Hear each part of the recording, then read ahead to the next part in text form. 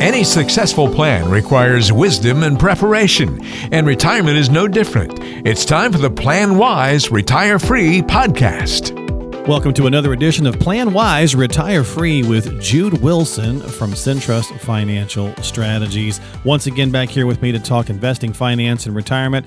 And a special episode this week. We have a two-part episode of the podcast with guest Merrell Bailey. She is a CPA and she has an MBA as well. She's a lawyer and a CPA, and she really specializes in helping folks with their estate planning needs, asset protection, and those are some of the topics that we're going to be covering this week on the podcast. So her and Jude are going to get into some great conversation. So make sure you stick around, check all of that out, as well as don't forget to subscribe to the podcast on Apple, Google, Spotify, whatever podcasting platform you like to use. So I'm going to turn it over to Jude, and here we go. Well, today we've got a special podcast. We've got my good friend, Merrell Bailey, who is an estate attorney, and we hope to provide a lot of value to our listeners today. And this podcast is going to be broken up into two parts. We're going to kind of talk about some issues in the first part of the podcast, and then we're going to talk about some solutions, some really actionable items that you can walk away with. I am so thrilled today to have my good friend, Merrell Bailey, on the podcast. Gosh, we've known each other for so many years. I won't say exactly how many years. It's a lot of years. And we've built up a good friendship and, even more importantly, a professional relationship that has led to helping a lot of people. And Merrell, so I want to thank you so much for coming to the podcast today. I want to give you a few minutes because I think you do so much better of a job than I do, telling people a little bit about your story and what do you do. Thanks, Jude. I'm so glad to be here because I am your number one fan. I have an estate planning and probate and trust administration practice here in Winter Park, Florida. I'm licensed as a CPA and also as an attorney, although I only practice as an attorney, but the CPA background comes really in handy very often. And we have a solid middle-class practice. We love our clients and we're happy to help them. Well, you do a fabulous job. Now, I'm a little biased, but we work with a lot of different estate attorneys because sometimes our clients come to us and they already have a relationship. But if they don't have a relationship, we refer to you a lot. I've actually referred some of my family members to you. That's how much I trust you. And that may be a good thing or a bad thing. I don't know. But today, I really want to give some value to our podcast listeners and talk about the importance of estate planning. And what I've found through talking to prospective clients who've come to us, a lot of times they may have an investment advisor and they believe that they have a financial plan. And one of the things I tell clients all the time, if you just have an investment statement, you don't have a financial plan. Because the CFP board actually says there's 5 areas that involve a complete holistic financial plan. And estate planning is one of them. But here's one thing I want you to touch on. It seems to me from talking to so many people over the years that most people believe that estate planning is for the super rich. We've got clients that have anywhere from 200,000 to well over multi-millions with us.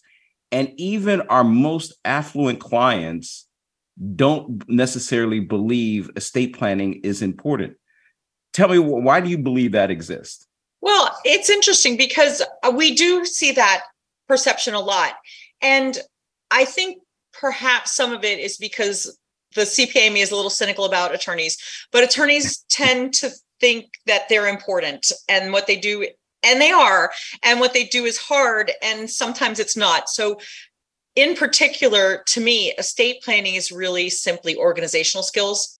And what I try to do is help people give the people they love the legal authority to help them, because it's so much easier if someone has the proper documents in advance than trying to scramble in a crisis to get anything done, as you know, but that's why we're planners.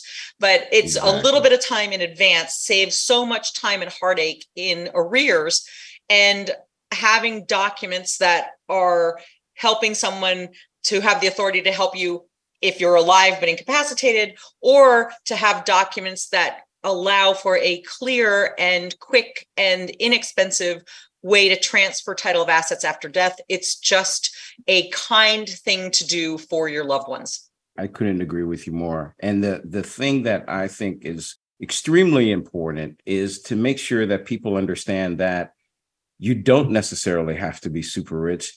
That, and you like to say, and I won't steal your thunder, you like to say, even at 18, certain documents are necessary. What do you usually tell your clients about the 18-year-old? Well, I joke that on the way to their birthday party before they get to the restaurant, drive by our office, because the minute someone turns age 18 in Florida, or the age of majority in whatever state, all of a sudden they are now their own little private Idaho, right? That no one has the authority to handle their affairs. And as a parent, you are taken aback by that, because you say, well, yesterday they were 17 and 364 days year old, and now they're 18 years and 1 day old, and I can't talk to the doctor, and I can't talk to the police, and I can't talk to whomever my child needs me to talk to. And the answer is no. Legally, you don't really have that right. But it's not just 18-year-olds. You think as a married couple that you have the automatic right to handle the affairs of your spouse, and you don't. When it was so interesting to me, we have a large part of our practice is same-sex couples. And when same-sex couples couldn't get married, they knew they had to have documents. And then I realized when they were allowed to get married, they thought they didn't need to have, for example, a general durable power of attorney. And I would say, no, just because you're married, you don't have the automatic right to handle your adult spouse's affairs. You think as an adult with your elderly parents, you have the automatic right to help them because you're an adult and they're elderly and need help. No, not unless they have a general durable power of attorney. So you think all of these things that you can automatically step in and assist someone, and legally you don't have that authority. So everybody should have a general durable power of attorney. That's excellent. And I don't think most people know that. Particularly in our firm, we have three niches that we work with best. We have people that we affectionately call Henrys, high earners, not rich yet. And they're generally younger individuals. They're in their late 30s, maybe early 40s, but they're making significant amount of dollars. We have people that are about 10 to 15 years out from retirement. And now they're super hyper focused that my runway is short and I need to make sure that I have everything in place for my retirement. And then we have a group of people who are just about to retire or have recently retired. And what I find fascinating is all three groups need some sort of estate planning and asset protection. So some people haven't heard of asset protection. Can you explain the difference between asset protection and estate planning? Sure. When I meet with clients, so it's interesting. Again, as an estate planning attorney, I have to ask the most impertinent questions. I need to know, every account you own and how is it titled and how much are you worth and how many children do you have and are they really your children? Are they, half? I have to know all of these things. And what I'm looking for are a couple different things. I'm looking to see, do they have a taxable estate or do they not? That's like one of my first things. And right now, most people don't have a taxable estate. And what I mean by that is at their death, will their wealth be subject to the federal estate tax? Because Florida does not have its own estate tax.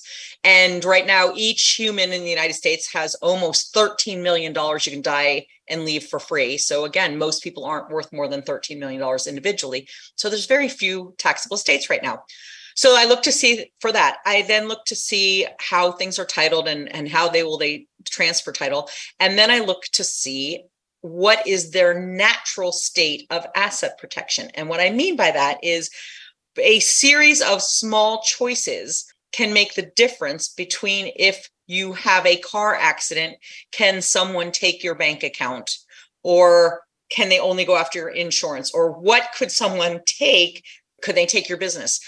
A series of small changes to the way you own things can make the difference between, yes, they can take your assets, or no, they're going to be stuck with insurance. So I look to see how things are titled and what we can do and what small changes can we make to get them higher levels of asset protection planning. And it starts with, do you have a good car policy? Do you have a good homeowner's policy? Because most people are sued by slips and falls at the house or a car accident.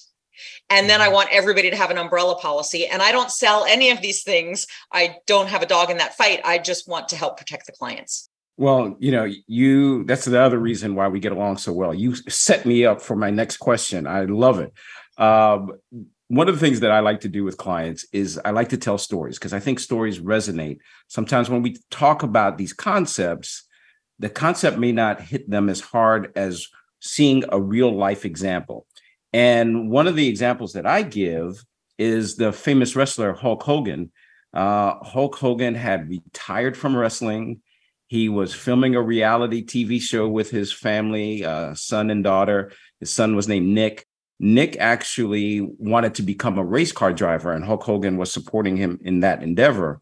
But as 17-year-olds do, sometimes they don't make the best decisions. And Nick was out drinking and got in a car accident while his best friend was in the car. And unfortunately, his best friend became a paraplegic and sued. Now, of course, Nick is 17, so probably doesn't have much in the way of assets. But the parents of Nick's friend sued Hulk Hogan. And I don't think it's any coincidence that soon after that lawsuit was settled, Hulk Hogan went back to professional wrestling for a while because he probably had some payments that he needed to make. In that situation, what could have been done to prevent him having to go back to work? Well, I suggest to my clients that from the day your child gets the permit until the child turns age 18, you're a hostage. And so I want you to have really good insurance, and I want you to have a really big umbrella policy. And then on the child's 18th birthday, on the way to the office, on the way to the birthday party, I want you to transfer title of the car that child drives the most into the name of that child. If the car is in the child's name and your name is not on it, then generally your assets are not up for grabs. And you can usually keep your child on your insurance policy. I don't mind that they can go after your insurance policy. I just don't want them to go after your bank accounts.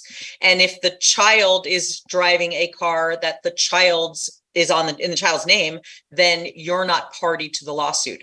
But I don't just leave it for young kids. I want the daily driver in the name of the person who drives it. So I don't want both spouses on the name of the car.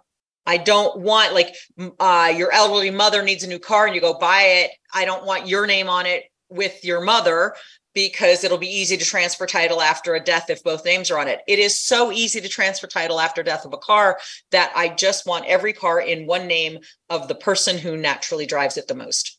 And that makes so much sense. So one of the things we talk to our clients about, we try to name things and give them funny names so people can remember them. We talk about financial termites in our firm. These are risks that clients may not know that they're facing. They're behind the wall. They don't see them.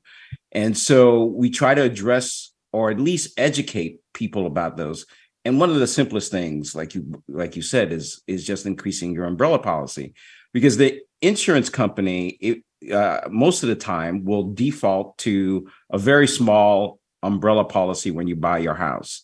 And it's really up to you or your financial planner or estate attorney to look at your net worth and say, hey, I may need a bigger policy. I may need more coverage than this. So one of my other stories that I tell quite often is the Terry Schiavo case. And most people know about that story. But can you briefly tell a little bit about that story and what could have prevented it from being the tragedy that it turned out to be? Well, the case with Terry Schiavo is much like, again, another example is Bobby Christina Brown. I talk about both of them a lot. So Terry Schiavo was married. She was 25 years old when, I believe she was 25 years old, when she had some type of medical event. Her husband came home and found her on the floor in a medical crisis. And that became this 10-year-long crisis for the whole family. So when someone is incapacitated and they are unresponsive and you don't know whether or not they're going to get better. So there's a document called a healthcare surrogate. And the healthcare surrogate, the person you're naming, has the authority to make informed consent medical care decisions to get you better because you're going to get well. So, of course, initially they were making decisions to see whether or not Terry was ever going to recover. And then at some point, if at least two physicians say there is no hope that person is ever going to recover, and they're on some type of artificial life support, then we kick over to a living will, which is the document that allows you to basically pull the plug by removing whatever the life support is and allowing the patient to die a natural death. So the first thing with the Terri Schiavo case was, is she going to get better? She's only 25. She was apparently healthy before then. There was a very good chance she's going to get better. So they did all sorts of medical treatment until medical science was exhausted. And now they've got a patient in a bed who is not on a breathing machine, not on dialysis, but she had lost the ability to swallow and chew and eat. So she was being fed by a feeding tube. So the first thing is she going to get better? And it took a while to figure out. They didn't think she was going to recover. The second issue was, had she ever made any evidence in her life before she got sick, had she ever said anything about, I don't want to live like that. If I ever got in that position, pull the plug, because she didn't have anything in writing that said to pull the plug, at which she would have had, she had a living will. So that was one of the arguments with the court. Another argument was, who's in charge? Her mother said, the husband wants to pull the plug on her because he wants to get on with his life, and I want my baby. And so I'll keep her alive forever while I'm alive, because I think God's going to come down and save her, and we should keep her alive until he gets here. And so the mother said, I want custody of her. I want to be in charge. And the husband said, no, I want to stay in charge. I'm the husband, and I know she doesn't want to live like this. So there was that argument. And then there was one of the final arguments was, is she on life support that can be taken away? A breathing tube is clearly life support. Dialysis clearly is life support. The life support that Terri Schiavo was getting was a feeding tube. And the husband said, the tube is the life support. Take it away and she'll die a natural death. And the mother said, oh no, that's just food and water. That's not life support. Right. But the tragedy to all of this was, and I know, I am so aware of both sides. I mean, it was just a terrible situation to be in. It was.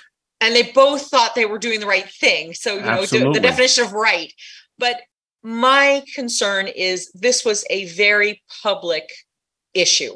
And we had people that had never met her opining on what the family should do. The governor of the state of Florida, if you recall, at the time got involved, and he was saying what they should do. And there was a fear that he was going to send state troopers to stand by her bedside. I mean, it was a very big issue. I think these kinds of things should be private family matters. I do not think that the discussion should leave the bedside. I do not think it should leave the family and the medical professionals. And with the proper documents, it won't. Yeah. Again, this is so important. And when we go through a process with our clients, we're talking to them about these things that we're uncovering, the risks that they do see and the risks that they don't see. Now, of course, we're not attorneys, so we can only make them aware of these risks and then refer them out to someone like you. Wow, this first episode was great. Remember, this is a 2-part episode. And in this next episode, we're going to talk about some possible solutions. Now, these are not recommendations. These are things that you should consider. So I welcome you back to listen to the second episode. That concludes part 1 of our 2-part series with Merrell Bailey, talking with us about estate planning needs as well as asset protection. And of course, if you've got some questions or concerns, again, you can visit her online at yourcaringlawfirm.com. That's yourcaringlawfirm.com. And if you'd like to learn about how estate planning is essential to your financial plan, don't forget to reach out to the team by emailing them. You can call or email at info@centrustfs.com. That's info@centrustfs.com, or call 800-779-4592. So make sure you subscribe to the podcast. We'll be back with part 2 here in the next couple of weeks. So we will see you next time here on Plan Wise, Retire Free with Jude Wilson.